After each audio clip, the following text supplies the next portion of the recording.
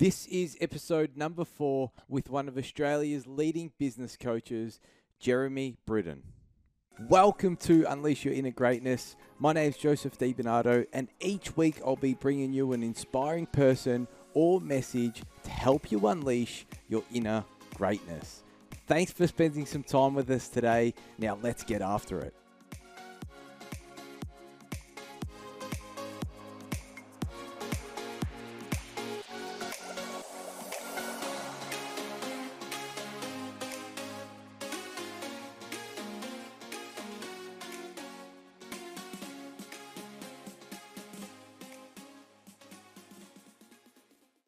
Helen Keller said, "The best and most beautiful things in the world cannot be seen or even touched. They must be felt with the heart." In today's episode with Jeremy Britton, we speak about his story from being a successful financial planner and owning multiple retail businesses to becoming a very successful business coach in Australia. We speak about how meditation has positively impacted Jeremy's life. We talk about how Jeremy sets up his day for success. We speak about how to overcome a scarcity mindset around money, which is something that I really am passionate about. And we talk about what Jeremy is working on at the moment to further educate people through wealth and abundance and educate people in Africa, which is really inspiring. Without further ado, let's dive in and explore the chat with Jeremy Britton.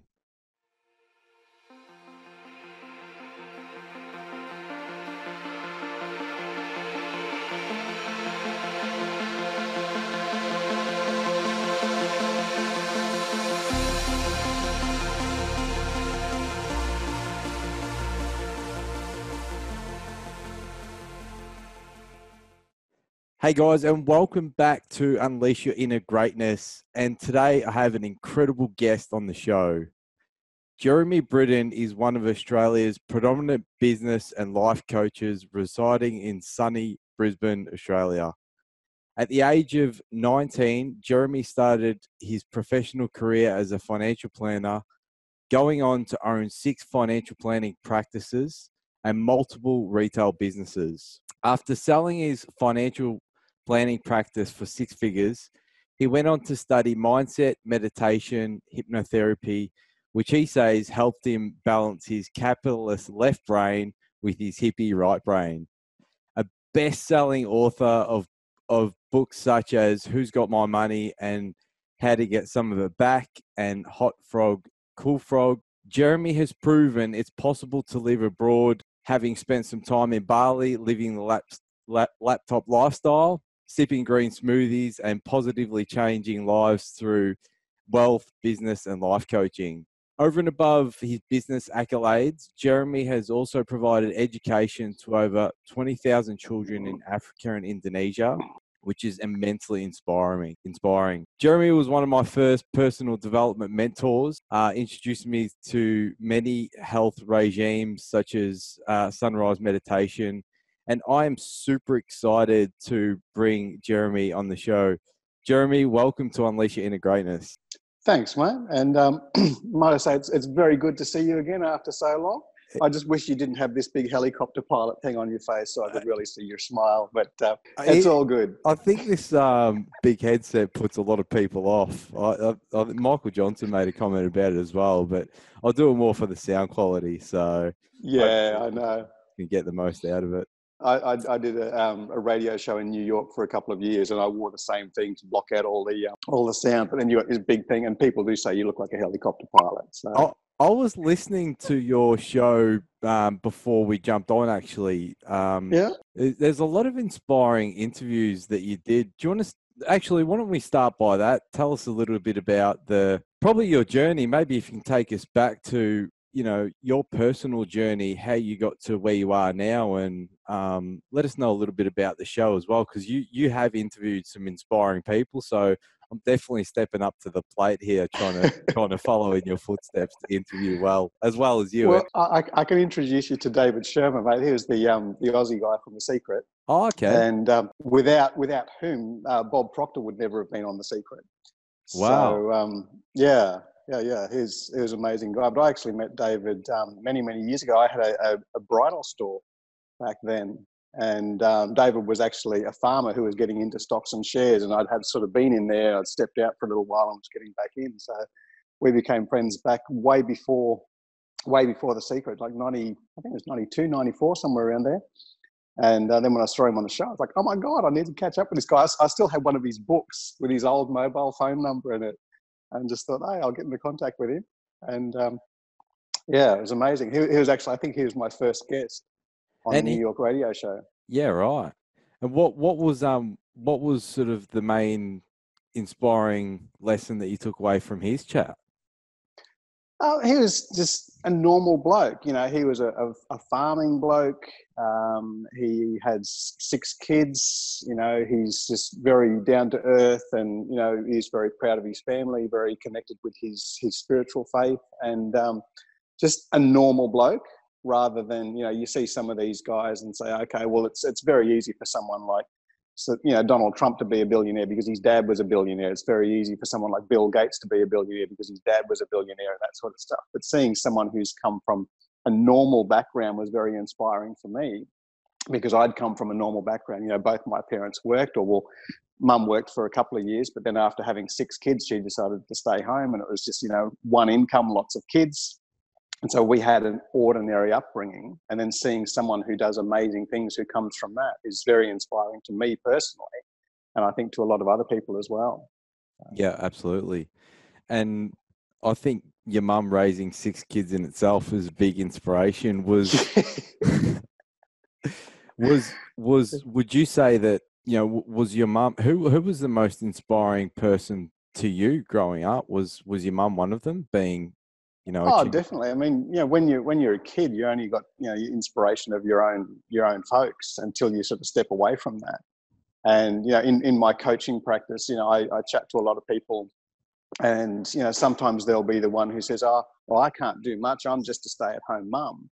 And, you know, I've got the standard answer to all of these women who say, I'm just a stay-at-home mum. I said, have you ever heard of Susanna Wesley? And they go, no. Who does she, what does she write? What TV show is she on? Said, have you heard of the Wesleyan Mission? Oh, I think so. Have you heard of the Wesley Hospital? Oh, yeah, there's a Wesley Hospital in every town. But have you heard of the Wesley Church? Oh, yeah, there's a Wesley Church in every town. Said, right, Susanna Wesley was a stay-at-home mum, and she had 16 kids. Wow. But she decided that she was going to spend 1 hour per day with every single child.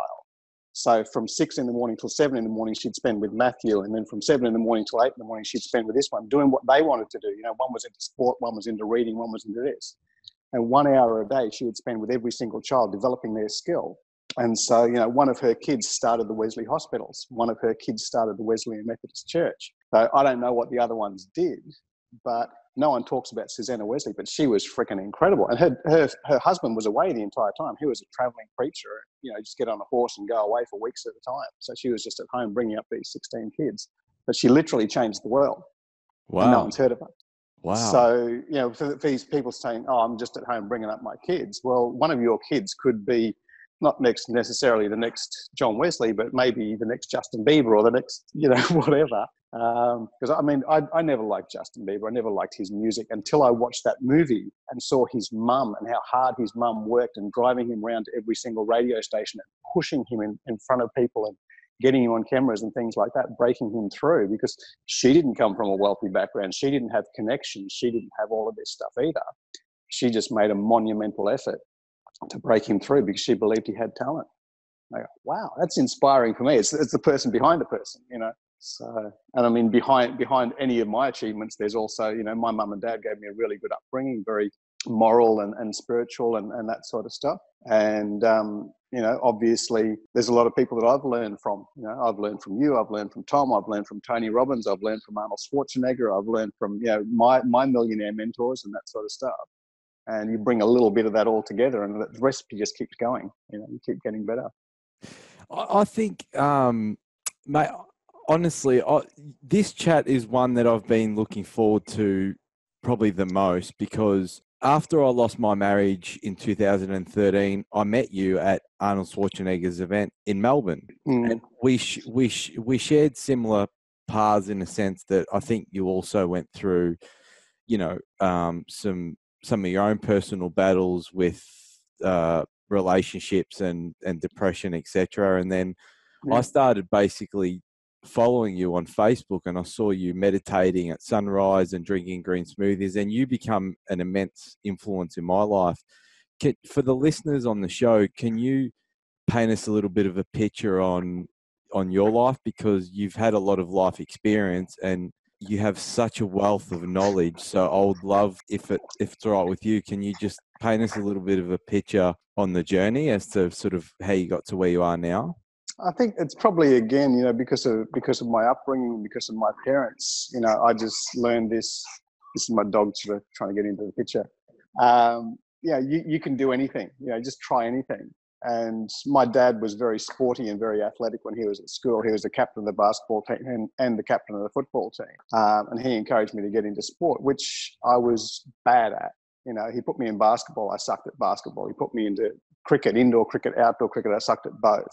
And soccer I was bad at, and football I was bad at. But I was never sort of chastised. It was like, well, you'll find something else, you'll find something else, you'll find something else. And eventually in school, because I used to argue back with the teachers all the time, one of the teachers suggested I join the debate team. And I had a natural flair for arguing with authority, which I always did at school. And from debating, I got into public speaking and things like that. So I just had this sort of thing, well, yeah, I can do that. I can do that. I can do that. And when I went on to university, and first year at university, like I was smart enough and I was getting the subjects and I was getting passes and things like that, but I was just bored.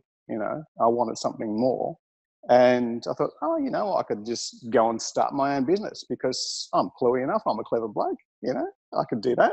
And of course I knew nothing at all about business. I'd worked at McDonald's for a few years and I thought I understood work, but I didn't know anybody who owned their own business, apart from my millionaire mentor who I met along the way.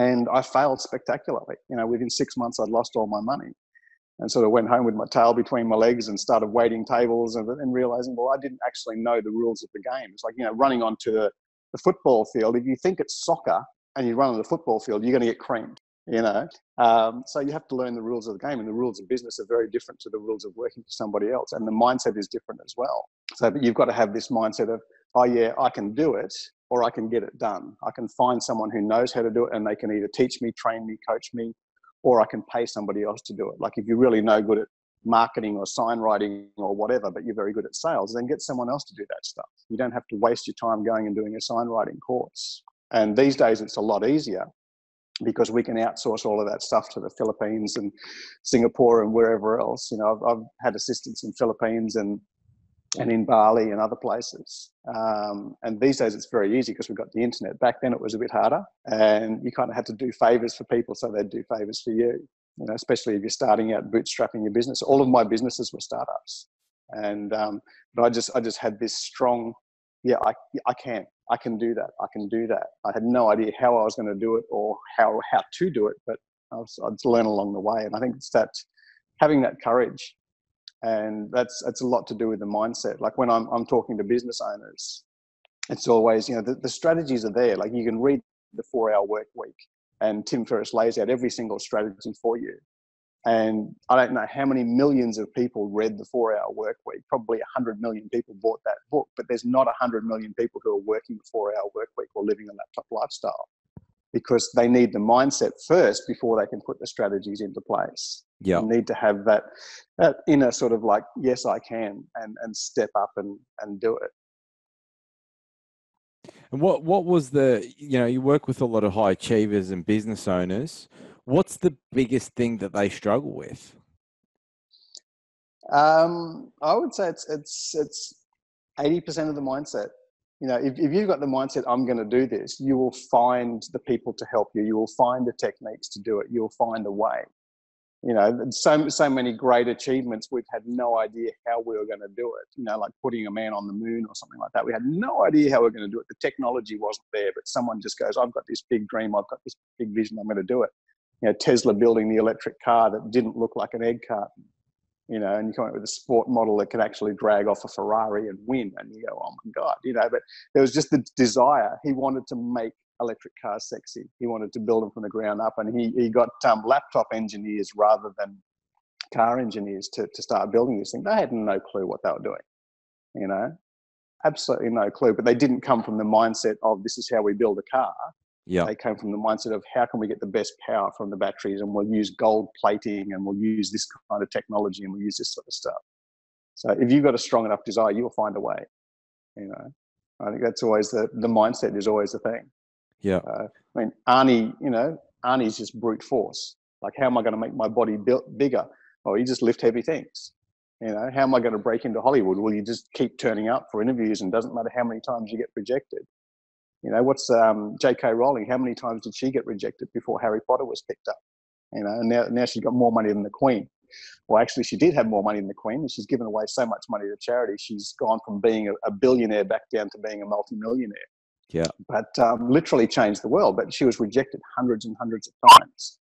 And it's the mindset of just get back up and try again, just get back up and try again. You've got to have that coming from inside of you. And if you don't have it coming from inside of you, then find someone who can discover it inside of you. Everyone's got this little inner fire. Yeah. You know, you talk to kids who are 3 or 4 years old, what do you want to be? I want to be a spaceman. I want to be a fireman. I want to be an astronaut. I want to this, whatever, you know. And then you talk to them again 3 or 4 years later, after they've been schooled and been told, oh, you can't be a policeman because you're too short. You can't be an astronaut because you didn't study physics, and you can't be this. And society tells you what you can't do. And if you start believing that crap, then, you know, you go downhill.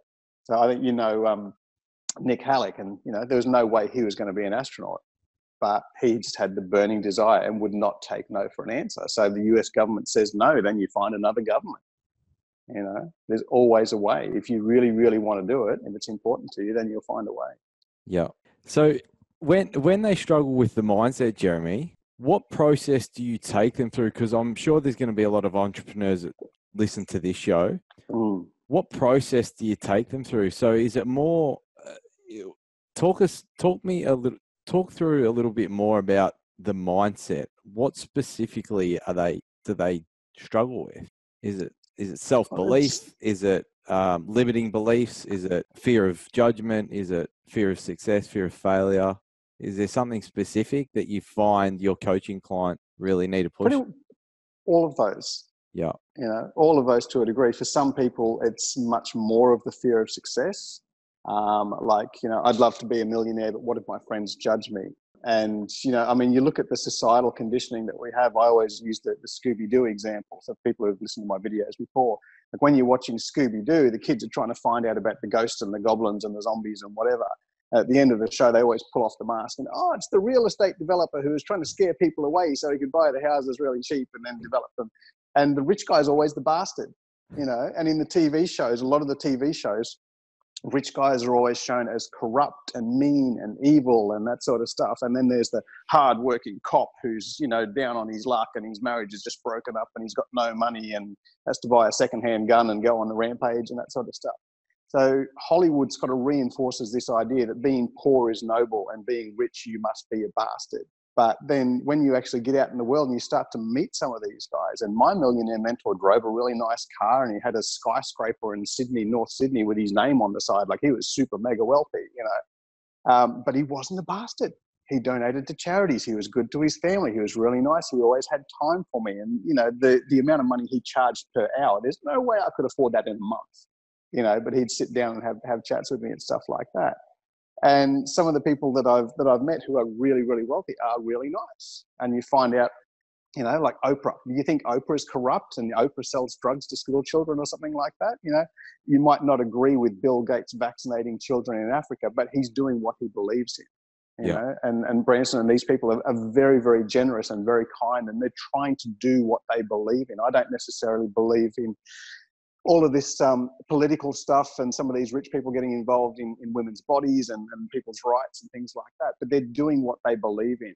And they're not necessarily trying to be bastards. You know, even Hitler didn't try to be a bastard. He didn't get on stage and say, I'm going to be a prick and kill all these people. So I'm doing this to help our people by getting rid of these other people. He's trying to do the right thing. Not that I'd say emulate Hitler. Yeah. But there's this conditioning that whoever's rich and whoever's powerful must be some kind of ratbag. So you don't want to be like that. So you don't want to be a ratbag. You don't want to be a bastard. So therefore don't be rich. But you can be rich and not be a prick. And there's a lot of people who are poor people who are mean and nasty and steal from you and rob you and kill you and that sort of stuff. And that's what they don't focus on. You know, they don't have TV shows about the crackheads who run New York. So fear of success is a big one. I feel it's perpetuated by a lot of the Hollywood stories. Sure. Fear of failure, definitely, because we're taught that as kids. You know, try again, and if you don't succeed, then quit and cover up all evidence that you even tried because you'll be embarrassed and people tease you. Remember that time when you wanted to go on an American Idol, or remember that time when you thought you were going to be a famous author and you went to 3 publishers and got rejected 3 times, and people would tease you about that. J.K. Rowling just kept going because, you know, she didn't have that fear of failure. She's just like, I'm going to keep doing it until I go. So a lot of my clients, you know, I'd be saying to them before I discovered my right brain, I'd be just saying to them, just do it. And they'd have a million reasons. They'd turn up late. They'd get sick the day before. They'd have a little bit of a tickle in their throat or a little bit of bug in their tummy, and they just, I won't go and I won't do it. I won't take the opportunity. Everyone who fails has got a million excuses and justifications for why they failed. Yeah. The people who succeed will tell you the same stories. Oh, I had food poisoning the night before my interview, and I was like sick as a dog, but I still showed up. Yeah. So when I discovered hypnotherapy and meditation, all these mindset tools, I was just going, oh my God, this is just amazing. You know, this is like almost 99% of the actual secret is having the mindset and then taking the action. And I mean, there's a lot of analogies out there, but you walk outside, it's a sunny, beautiful day, but yeah, that's not going to do much until you grab a magnifying glass and then you focus that. So it's all there. The power's all there. But once you get that overwhelming, burning desire and to say, this is where I'm going to channel my energy, and it doesn't need to be that forever, you know. So, I mean, even Tesla's got multiple companies. Branson's got multiple companies because when he was a teenager, he was passionate about music, and then he became passionate about this and became passionate about water and the environment and, you know, airplanes and God knows what else. Move on to different things. I'm passionate about different things than what I was when I was 15, 16 or 20 or 30 or however old I am now. But mindset, most definitely. And it's amazing the people who don't realize they have mental blocks. Yep. And it's only when someone points it out to you, and you need an unreasonable friend. You know, you need someone who can walk up to you and say, listen, dude, you know, you need to go and take the bar. You can't show up at work like this. You smell. Other people won't say that. They'll be too polite. Or people who don't know you won't say it. So you need someone who can actually just tell you, hey, I think you've got a block with this. You need to talk to someone. And, you know, I've found through my own studies and through my own research, and also there's a lot of data out there, that talking to counsellors and therapists and rehashing the problem has around about a 60% success rate over a period of 3, 4, 5 years. Hypnotherapy has, I think, a 90% success rate within 6 sessions. Wow. Because you're dealing with the subconscious mind, and the subconscious mind is incredibly powerful. You think of the times when, you know, you get in the shower and you don't go, oh, I'll wash my left hand, I'll wash my hair. You're not thinking about what you're doing in the shower. You're on automatic pilot. Your body is just washing itself. The subconscious mind is just washing itself. And a lot of people have these, what they call shower thoughts. You have these flashes of inspiration because your brain is freed up while you're on automatic pilot. And a lot of times you're driving home from work, or you're driving from work, from, you know, home to work, something like that. You're in automatic pilot. You're changing gears, you're changing lanes without thinking, you're stopping at the red lights, and you suddenly go, shit, how did I get here? You can't remember how you got there because your brain took over, the subconscious brain took over. And you have these amazing thoughts while you're out driving on the highway because your mind is freed up. The subconscious mind is more than 90% of our brain. And rather than just talking to a counselor, talking to a therapist and going through the conscious part of the brain, and this is what I'm thinking about, you want to find what you're not thinking. What's the automatic programming? After years and years of watching Scooby-Doo or watching Scrooge McDuck, who was a real ratbag, or watching all these Hollywood movies and having this programming that rich people are bad, horrible, I don't want to be bad and horrible, so therefore I won't be rich. You know, but then again, what is wealth? I mean, Susanna Wesley didn't have, you know, a couple of dollars in the bank, but changed the world. Yeah. So spending time with her kids and changing the world in that way, that's what's wealth. And that's what I came to realize in my 20s. I was just all about the money. That's why I went into financial planning, you know, because you get to meet millionaires and billionaires. And if you're selling cars or selling houses, once someone's bought 10 cars, once someone's bought 10 houses, they kind of stop coming to you. But if you're a financial planner and you turn their 1 million into 10 million, they'd come back and they say, show me how to make 100 million. And they come back and say, show me how to make 1 billion. And they never, ever stop coming. So you're in that kind of business. If you work with money, you'll never, ever stop. And you just get this, I guess for me, it was just all about the money until I had a heart attack. I had a divorce and I was 33 years old and going, oh my God, I've got 3 kids. My wife's just gone. I'm lying on the operating table and going, holy shit, what do I do with all this money? It's useless. And that's when my health became really important. That's when my relationships became really important. And I redefined what wealth was. I said, okay, if I only ever work and make $30,000 a year for the rest of my life, but I'm surrounded by love and I'm super healthy, then I'm wealthy. But what if I could have it all? What if I could have enough money to do whatever the hell I want and good health and good relationships? You redefine it rather than saying I've got to sacrifice my health to chase after money. And a lot of people do that. They work 60, 70, 80 hours a week. I did. And lose their relationships and lose their health to try and get money. And then in later years is when they start going, oh my God, I need to focus on the health now. And they spend all their money focusing on the health. But you get the balance right. Whatever's important to you, whatever's most valuable to you, that's what wealth is. That was a big answer.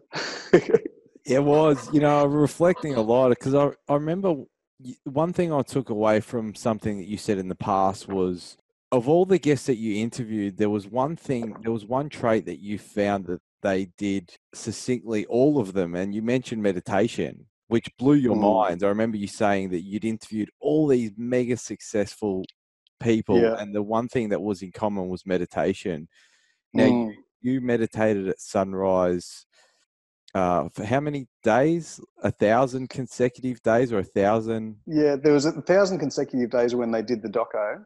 I sent the film crew down, but I ended up doing about 1,500 days in a row. So that was like, there was hurricanes, cyclones, some days, beach closures. I'd just climb over the barriers. It's extremes of weather, but every single day I just did it. So like 1,500 days in a row. And is meditation something that you're an advocate for your business clients as well? Because it's really topical at the moment. It's becoming quite, our mutual friend Tom Crone's producing a film on it. And it's positively, what positive impacts it had on your life and how has it benefited you? I mean, that's kind of 2 questions, but yeah, I mean, meditation back when I started doing it was one of those things that only hippies and Buddhists did that, and it wasn't okay for normal people. It wasn't okay for Christian people to meditate and that sort of stuff and to do yoga. It's become much more mainstream now, and it's in every single magazine. Commonwealth Bank has got mindfulness programs. BHP has got mindfulness programs for the executives, and it's, as I say, it's in not just the hippie magazines; it's in the mainstream media as well. Everyone's talking about meditation, mindfulness, stress reduction, that sort of stuff. But go back 10, 15 years ago, it was very much an underground thing, and this is why most of the people didn't talk about it until someone asked them. When I asked Arnie, was he a meditator? And he said yes, but no one had ever asked him that before. And when I asked the 4 ingredients, Rachel, what type of meditation did she do? And she answered and went, hey, look, I've been interviewed 400 times. No one's ever asked me what type of meditation. But I just assumed that she was a meditator because there's no way you could be that massively successful and stay on an even keel without having a breakdown. And Tony Robbins' son, Jarek, he does a particular chant style of meditation. Someone else does a walking mindfulness meditation. So all of these super duper successful people were doing it, but they just weren't talking about it. And even if you go back, I mean, a lot of us sort of read Think and Grow Rich when we were sort of 18, 19 years old and didn't really get it. And like, think and grow rich. So I just got to think about being rich and I'll get rich. But if you go back and read the book, he's talking about visualizing. He's talking about, imagine you've got a board of directors for your life and you've got Abraham Lincoln and you've got this guy and you've got this guy and you've got this guy. And he's talking about visualizing and meditating and manifesting, that sort of stuff, which back in 1930s, the Catholic Church was totally against that. So he couldn't call it meditate and manifest. He had to call it think and grow rich and write in this secret code because the Catholic Church was actually persecuting people who they saw as, heretics back then, who were meditating and doing yoga and chanting and that sort of stuff. So, but for me, I mean, after losing my money, losing my health, losing my wife. We had a great divorce settlement. She took all the money and I kept the kids. And then a couple of years later, she actually came back for the kids. So I was living, you know, after I lost basically everything, I still had my business. I was just hanging on by a thread, but I was getting up every day for the kids and building this empire for the kids and helping my clients for the clients. And that was my drive. And then a couple of years later, I lost the kids and I was actually suicidal. I was. And I was thinking, I was planning out how I was going to throw myself under a bus, or whether I was going to jump off a bridge, or, you know, what am I going to do to cause the least mess, the least upset to whoever finds my body, and this sort of stuff. And I had heard about this meditation, you know, silent retreat. I thought, that sounds sort of interesting. And the people who'd done it said it was so bizarre. It was like walking on the moon. And after walking on the moon, you can never come back to the Earth and look at the Earth in the same way. Because the astronauts come back and they say, we don't see countries anymore. We don't see race anymore. There's just all these little people living on this little blue ball, you know. And so it changes your perception forever. And I thought, okay, well, I can put off killing myself for 10 days. I can go and do this silent retreat. And then I can kill myself, you know, in a fortnight's time. That's fine. Maybe this will change my perception. Maybe it won't. But I'll give it a go. And then I'll top myself. And I went to this thing, and it was basically all or nothing for me, you know. And people think meditation is just sitting around with your eyes closed. It's like having a sleep, but it's hard freaking work. And the first hour in meditation, I was just so uncomfortable sitting still and not actually checking my phone, not checking my email, not reading the newspaper, not talking to the person next to me, and sitting still and being alone with your own thoughts. And some of our thoughts are really bad, particularly if you've been through some shit. Your brain is saying all these horrible things to you. You're worthless, you're stupid, you know, don't try, don't do anything. So sitting there alone with your thoughts was really uncomfortable and physically uncomfortable. And after the end of the first hour, I went up to the leader and said, look, you know, I can't do this. I just can't sit still and my brain's driving me crackers. And he said, how many times do you reckon you moved during that hour? And I said, I don't know, maybe 20 times. Every few minutes I was getting uncomfortable. He said, okay, in the next hour, try for 12. And in the next hour, try for 10. And in the next hour, I could do that. You know, just little goal setting, little jumps. Rather than I'm going to be a millionaire tomorrow, it's like just try and make 10,000 in a month and then try and make 20,000 in a month. You know, so little jumps. And so the next hour I only moved 12 times. And then eventually over a couple of days, I could sit still for a whole hour without moving. And when your body is settled, your mind starts to settle. And, you know, people who take Valium and this sort of stuff because they can't sleep, well, all of these things are muscle relaxants. You know, they totally relax the body and then the mind starts to settle down. The anti-anxiety medications often do make you really floppy and that sort of stuff. And for me, after working hard and sitting, you know, for up to 16, 18 hours a day in meditation, with some short breaks for lunch and dinner and having a shower and that sort of stuff. And I went from like, I'm going to kill myself to coming back and just walking into the world. And I was like a 4-year-old kid, you know, like 4-year-old kids don't judge anything. They just accept things. And, you know, a 4-year-old kid will meet you. They don't care if you're old, young, fat, rich, poor, black, white, green, whatever. Kids just like, oh, I want to hug this guy. You know, and kids have this natural intuition for who's bad and who's good. And as parents, we go, oh, no, don't talk to him. He's a stranger in the playground. Come over here and play with Father O'Flaherty. He's a priest. He's a good bloke. And the kids go, I want that guy. I don't want that guy. But we tell them, no, don't trust your intuition, you know. And these kids start getting conditioned at the age of 4 or 5 years old. But I sort of like had scrambled all of my circuits after the 10 days of meditation. There was no chatter. There was no judgment. And I would just, you know, I'd be the same as I was with criminals, as I would with cops, as I would with politicians, as I would with hippies on the beach, as I would with my millionaire clients. I was just in this la-la land of just loving everybody and accepting everybody for who they were, what they were. And it was totally different. And that's why I got hooked on the meditation, you know, and just enjoying that space of non-judgment, not judging others and not judging myself. I mean, I still had life. I still, you know, had clients and did work and paid bills and that sort of stuff. But it was a totally different way of being and like being like a Buddhist monk living in the real world. Because it's very easy to be all peace, love and mung beans when you're living off in a cave in Tibet and you don't have to pay the phone bill. But the challenge is to bring that mindfulness, bring that way of being into our world and live in this world. Mate, long answer. What percentage of business owners do you think know about meditation? I'd say probably less than 5% would do it on a daily basis. Wow. Would have been less than 1% a few years ago, but certainly, you know, through the efforts of people like Tom and Chad and these guys who are out there teaching it in the mainstream now, it's becoming a lot more prevalent. Yeah. We're still hearing it a bit on, you know, it was being broadcast on Oprah 10 years ago, and people go, oh, that sounds like a great idea. I must meditate one day.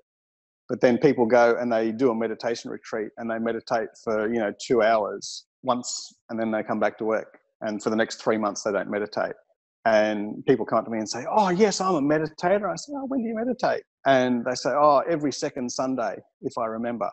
I'm like, dude, you're not a meditator. You imagine if you went to the gym every second Sunday, you're not going to be Mr. Universe or Miss Universe. All right? Yeah, true. Hugh Jackman does sunrise and sunset every single freaking day. Even if they're filming, he stops the production.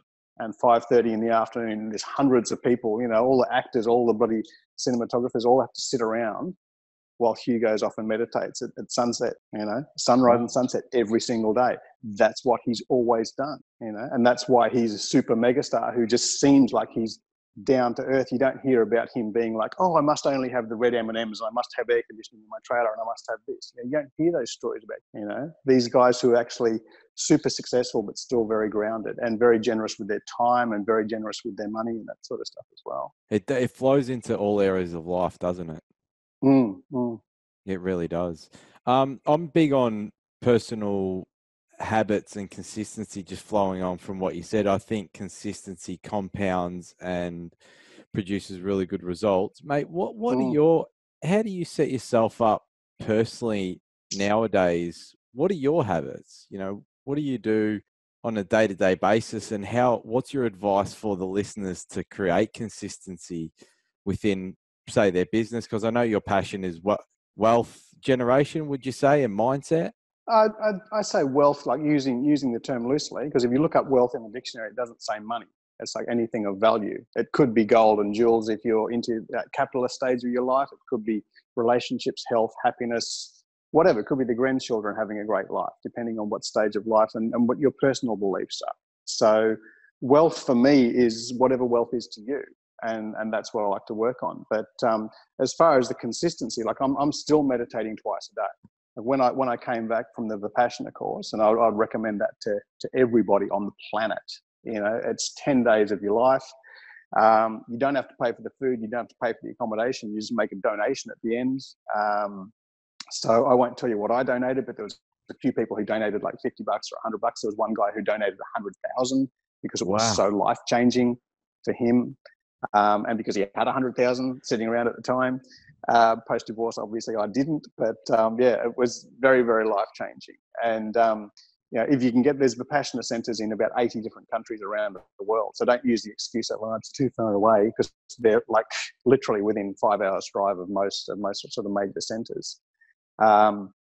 So as far as my focus, I still meditate twice a day, at least. Sometimes I'll meditate 3 times a day. Sometimes I'm very busy or I'm traveling and I've literally only got 7 to 9 minutes to meditate. So there's a great app out there called Insight Timer that you can download for your phone. It's got over 3,000 guided meditations on there. And you can go on the app, go, oh, I've only got 10 minutes. I've only got 7 minutes, or I've got an hour. And you can actually choose the length of your meditation. So, you know, on a good day, I'll do an hour. On a bad day, I'll do 7 minutes, but I'll always do something. And you talk to these guys who are the super fit guys and say, oh, what do you do when you're traveling? What do you do when you're on tour or when you're making movies and that sort of stuff? Arnie would still work out. He might only have 10 or 15 minutes to work out, but he'd still work out every single day. And the guys who are super duper healthy, what do you do when you're traveling? What do you do when you're on the road? Well, maybe the only thing open at 11 o'clock at night out in the middle of Dubbo is McDonald's. Well, then you go into McDonald's and you say, hey, can I have the McFeast burger, but take off the beef patty, just give me all the salad, or, you know, give me all the salad and give me a fish patty in there. You can make something healthy, even if you've only got a couple of minutes, even if you look like you're out of resources. If that's your commitment, you find the time, you make the effort. Yeah. I wanted to go back to money and mindset, JB. A lot of people grow up in humble beginnings. You know, I didn't grow up in a super wealthy family, but Dad worked a few jobs. My mum worked also as well to provide us a great opportunity in life. I think something personally I've probably battled with a little bit is scarcity mindset. I know that's a common problem. How do you tackle it? The root cause of it, and how do you, for all the listeners out there, as part of generating wealth or investing, etc. I'm trying to tie this back to self-worth because obviously that's what the podcast's about. But yeah, over to you. Yeah. What's a bit of advice around scarcity in terms of money? Yeah, I think that's a very common one.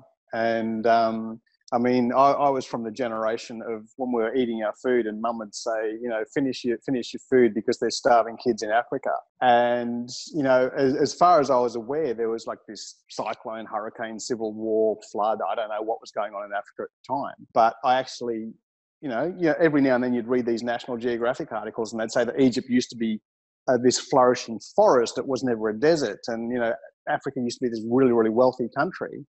And I said to my mum and dad one day, like, when you were kids, what did your parents say to you? And they said, we grew up after the Cultural Revolution in China, and our parents used to say, there's starving back in China, so finish what you got.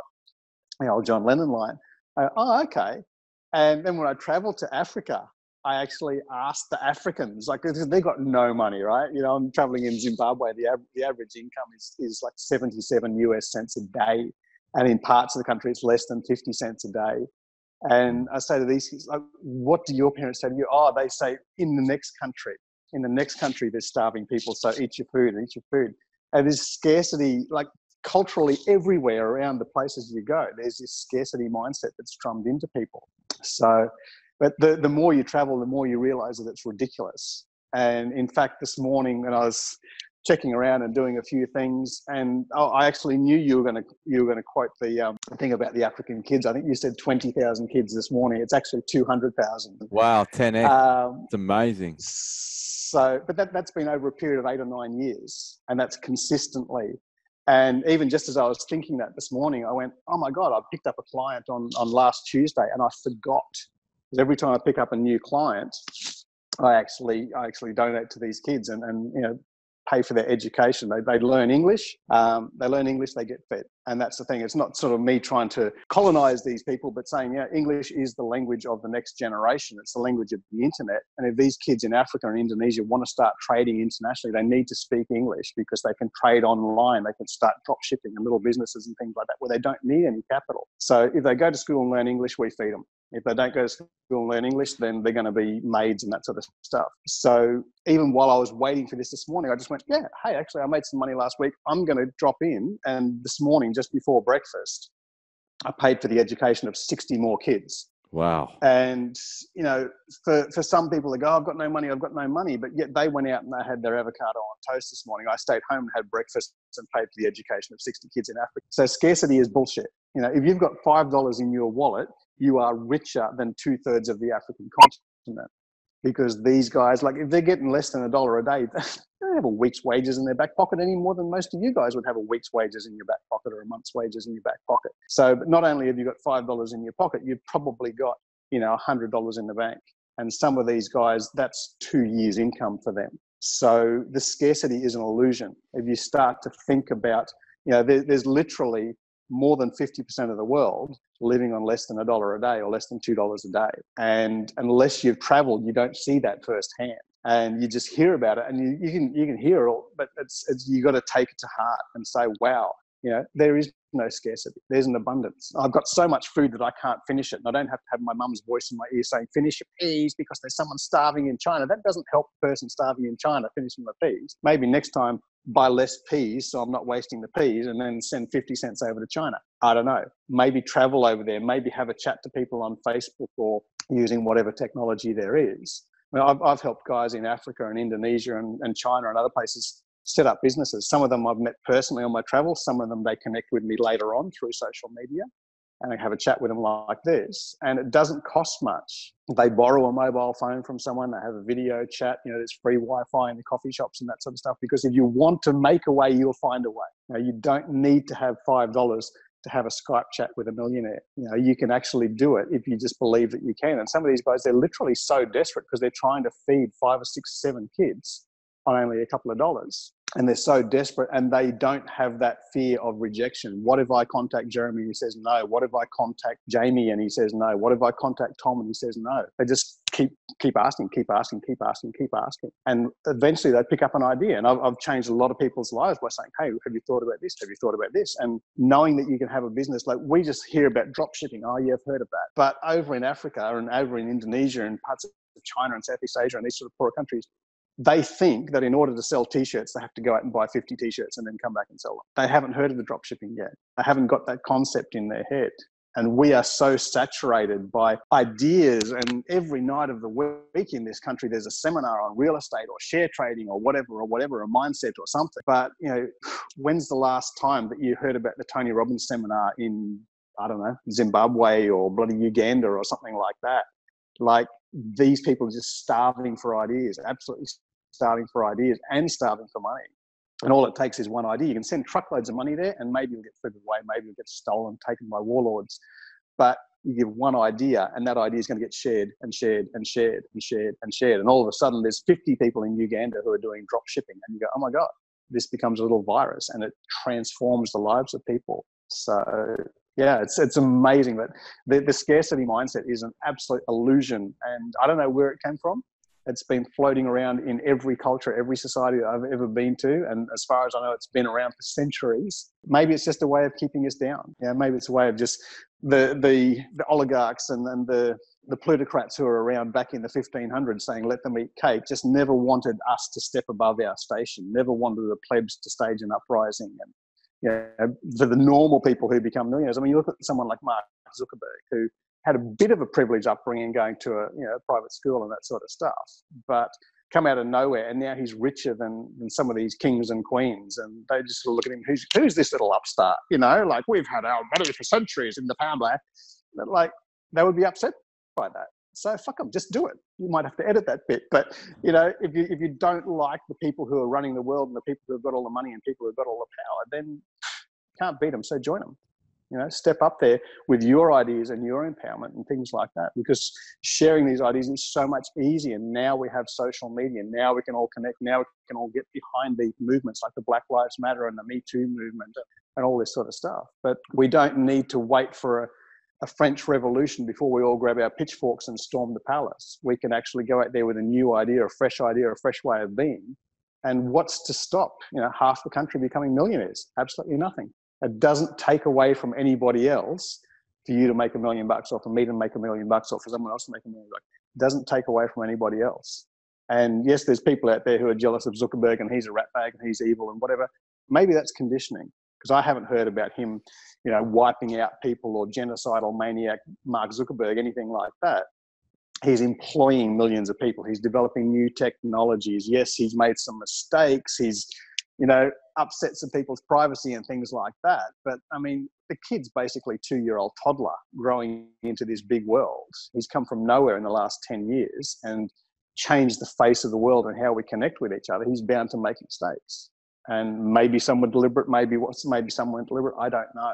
But there's nothing to stop anybody else from inventing the new technology. And you don't have to be a billionaire Zuckerberg on the face of every magazine, but maybe just make $1 million and change your family, and maybe set up each of your kids with a business or each of your kids with an investment property or something like that. Because the only thing that's stopping you is, number one, you don't believe that you can, and number two, you don't know how. And changing your belief system is easy, and then finding out how. As I said, in this country, we're spoiled for choice. There's a seminar every single night of the week.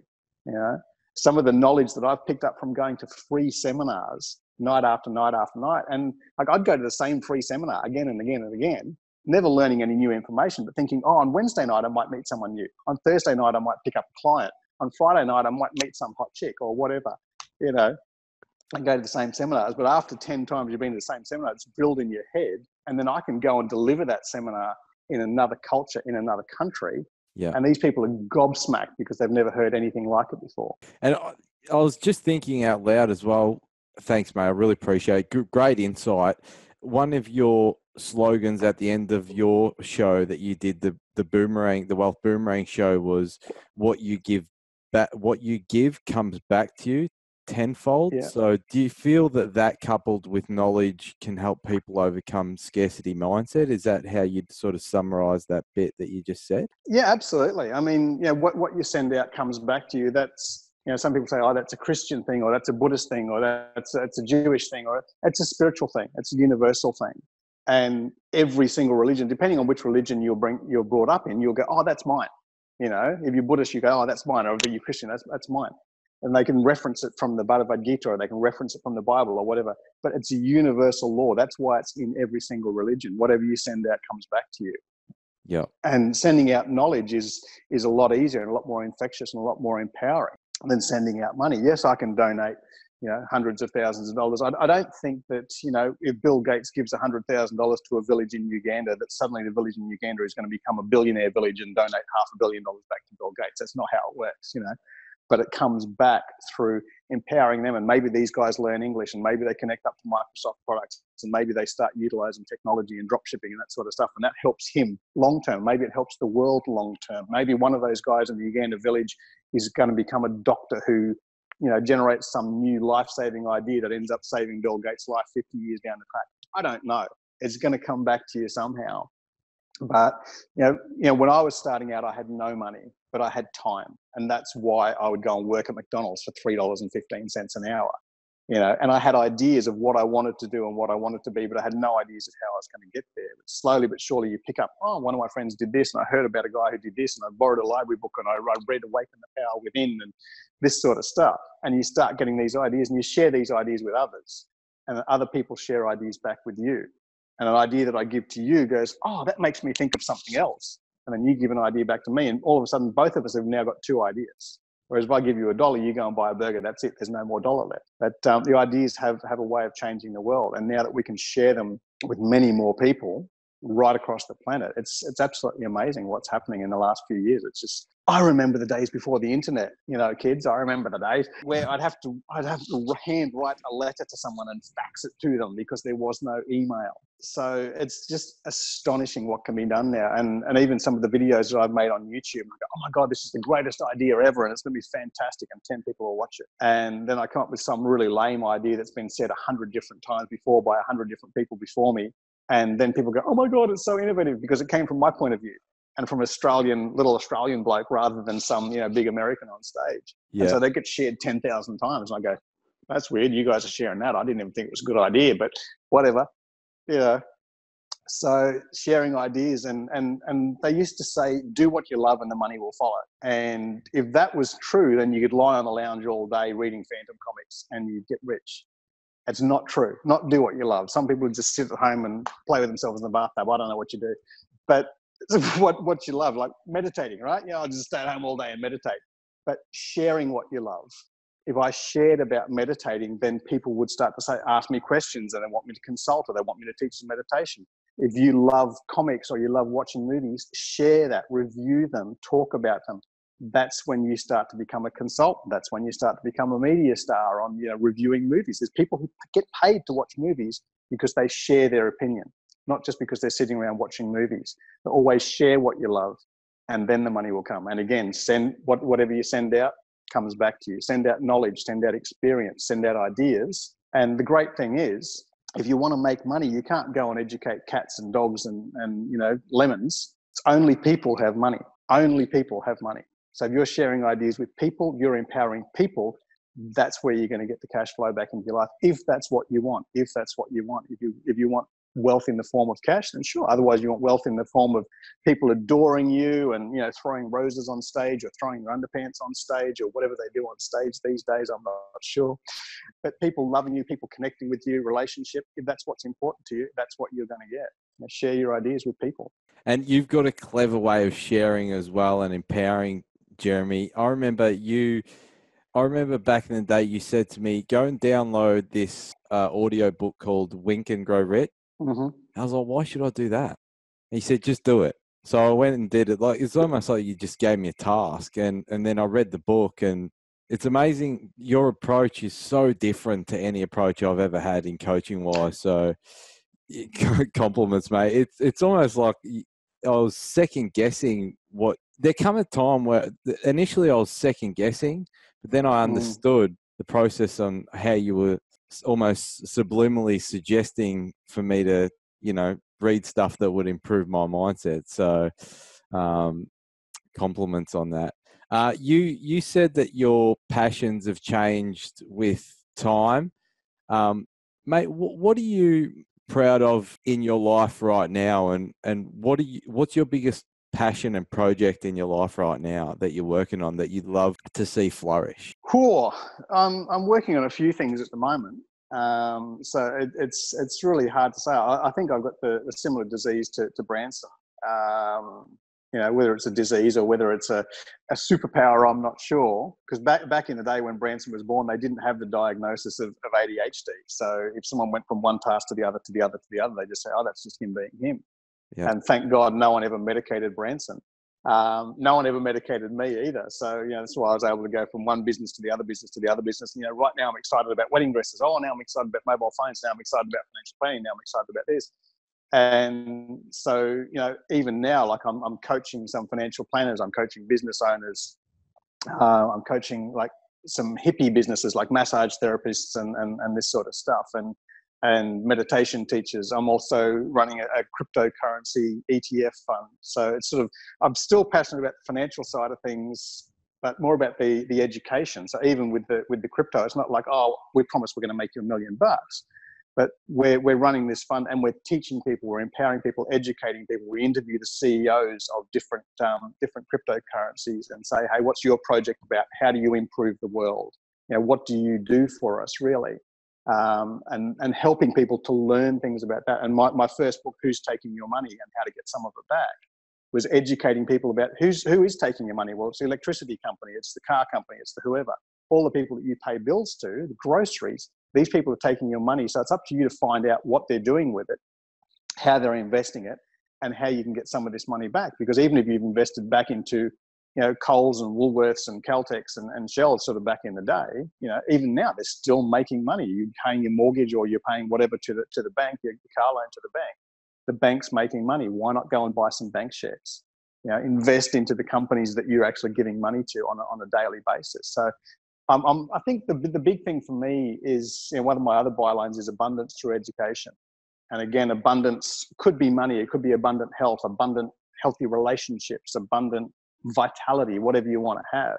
It all comes down to the education. The reason why we're living longer now and having greater lives than the kings and queens, better diets than the kings and queens from like 200 years ago, is because we're now educated about it's not good to eat lard and dripping on toast every single day. Maybe you want to include some fruit and veggies in your diet, and why you want to eat tomatoes and why you want to eat these things.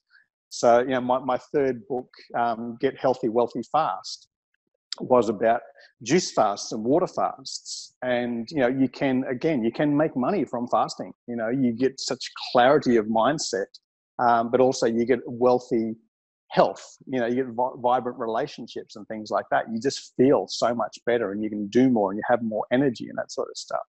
So I've got multiple projects, mate. I think still going on with them is, just loving education, loving health, loving vitality, just loving being abundant in all areas. Like, what else can I be abundant in? What else can I be wealthy in? I don't know. Wealthy spirituality for some people, but it's a lot easier to be meditating in the mountains of Tibet if you've actually got food in your belly and if you know where your next meal's coming from, So you've got to have money. You don't need to have 70 billion, but you've got to have enough that's your comfort level. And again, you can't live on $2 a day in Australia. Maybe you could if you're in Africa. But if you want to stay in this society, then maybe, set yourself up in such a way that you don't need to be sacrificing all your time or all your health to get that money. There's better ways of doing things. So yeah, I'm always doing multiple projects. Ask me again in 3 weeks' time, I'll have a different project. But the outcome's still the same, right? You positively, the intent is to positively help people become greater versions of themselves and succeed in what they do. So, Absolutely. I think the intent's always... financially, spiritually, healthily, relationship-wise, whatever, as I say, whatever's valuable to you right now. And again, that will change over time. You know, when I was 15 or 16, I just wanted a girlfriend. All of my mates had girlfriends, but all my mates played footy, and I really sucked at footy. So I was skinny because I never played on the footy field. And that's when I discovered Arnie and started going, okay, I can go to the gym, I can lift heavy things. It doesn't matter if I drop them, no one's gonna jeer at me or clap if I drop it or if I pick it up. I would build my body so that I could actually get a girlfriend, because girls like muscles, you know. And then over time, I discovered girls like cars and girls like other things and girls like the guy who dressed well. So, I'll start making some money so I can actually do those. That was my big driver when I was 15, 16. Obviously, over time, that changed, you know. And as I say, you become more invested in building a house and having a fast car. And you go, okay, look, now I want a better relationship. Now I want better spirituality. Now I want to take some time off. I want to go on holidays for a month. You know, I used to have a month holiday every year. And then I set myself up for like 12 or 15 years where I just had the weekends and I worked 2 days, have Wednesday weekend, I worked 2 days and have another couple of days off. And living the laptop lifestyle in Bali, where I'd start work just after sunrise, after my meditation, because it was like 3 hours behind in Australia. So like 6, 7 in the morning, it's 9 o'clock on the East Coast. I'd be chatting to clients. And then by 1 o'clock in the afternoon, it was 4 o'clock in Australia, I'd knock off at lunchtime and spend the rest of the day on the beach and doing my thing. So whatever you want to have, whether it's more free time, more money, more relationships, more health, more whatever, absolutely, there's a way to get that. There's someone who knows what you don't know, and you just got to connect with them. And for the people who I connected with, and Dave Shermer, he just wanted a bigger audience. And there's a lot of people who'd seen Dave Shermer on The Secret, but a lot of people hadn't. So for me to put him on a New York radio show, that was a great thing for him. And there's some people I remember when I was still in my teens, there was someone in my town who had a super duper fancy convertible car, and I just loved it. I just adored this freaking thing. And every time I saw it parked out in front of a shopping centre or parked somewhere, I'd put a little note on the windscreen saying, "I'll wash your car for free," because I just want to be legally allowed to touch it.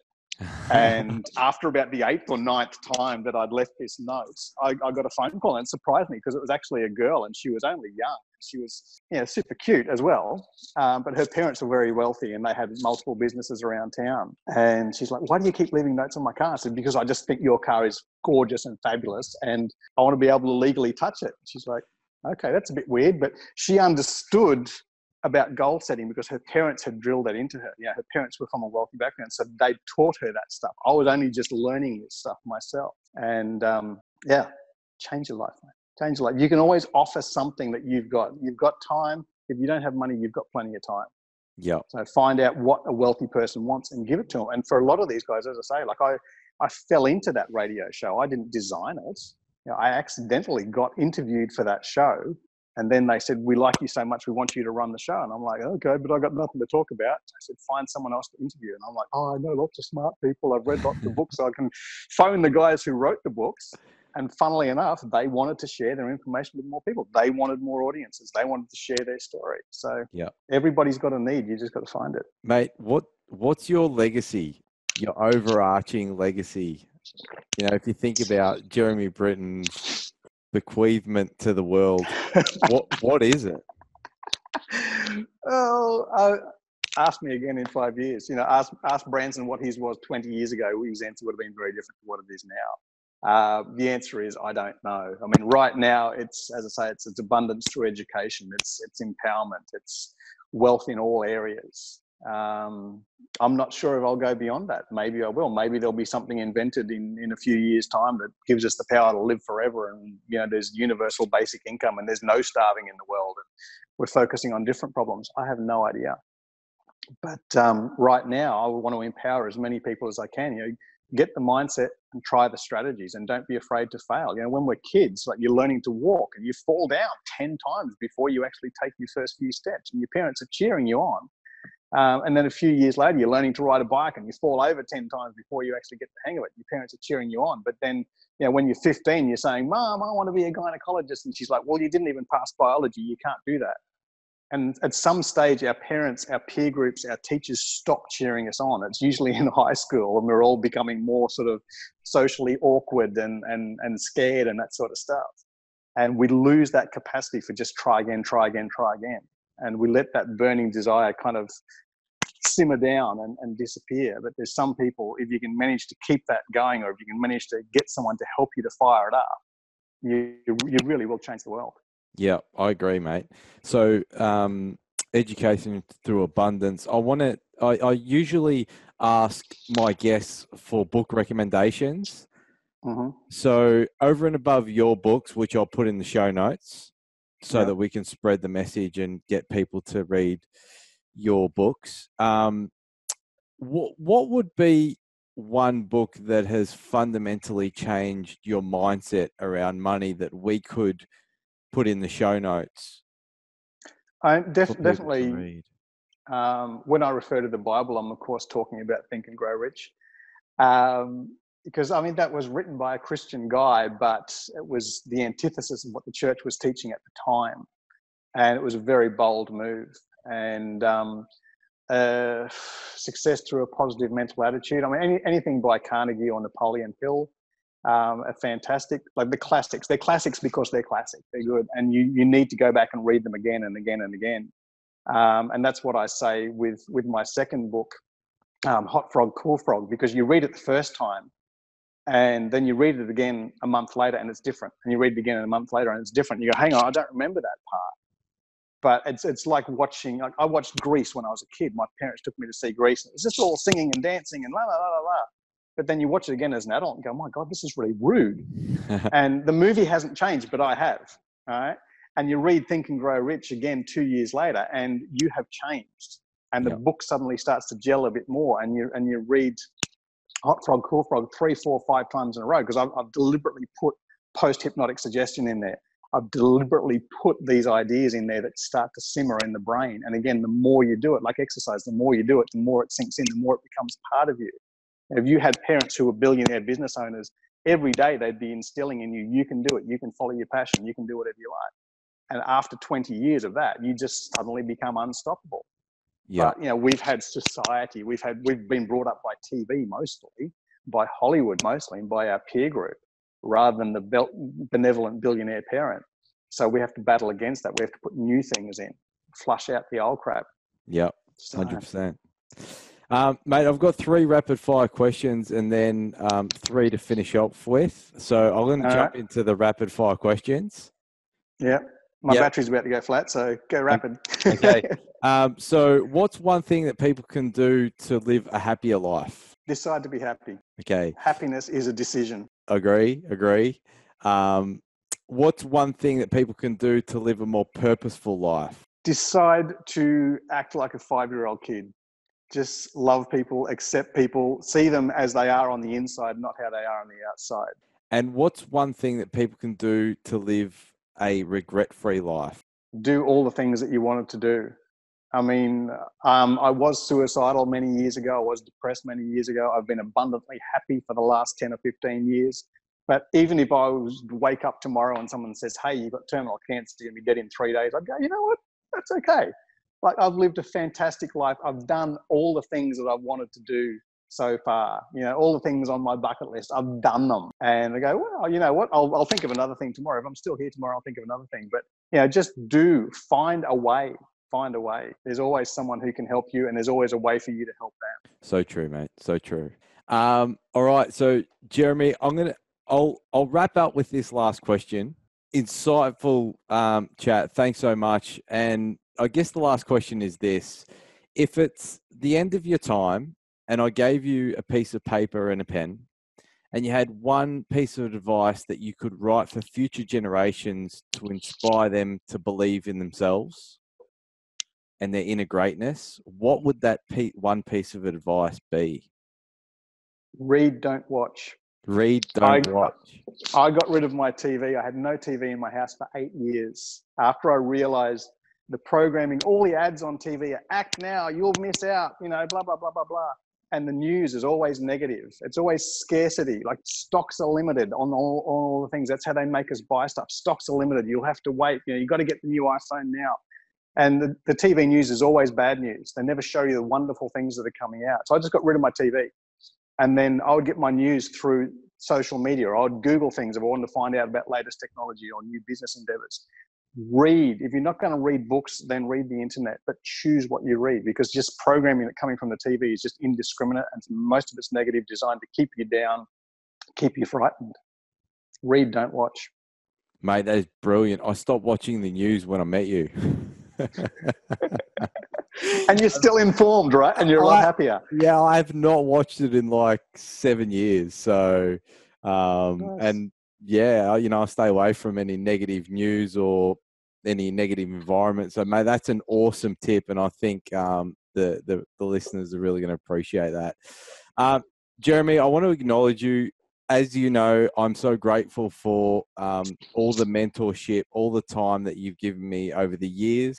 I sincerely hope that all the listeners will purchase your books, which I'll put on the show notes. I think it's the least that we can do to support you and your mission, and continue the education through abundance and prosperity to further educate the children in Africa, which I think will be a great thing. So thank you so much for coming on the show. Absolutely. Thank you, mate. Great to hear how you're developing and how you're coming along. Yeah, I almost feel like you're one of my little adoptive babies, and that's great. So thank you for the feedback. I mean, I do get feedback from some of the people that I coached who were literally begging on the streets in Africa like 10, 15 years ago. And some of these guys who I didn't give them money, I gave them ideas. I empowered them.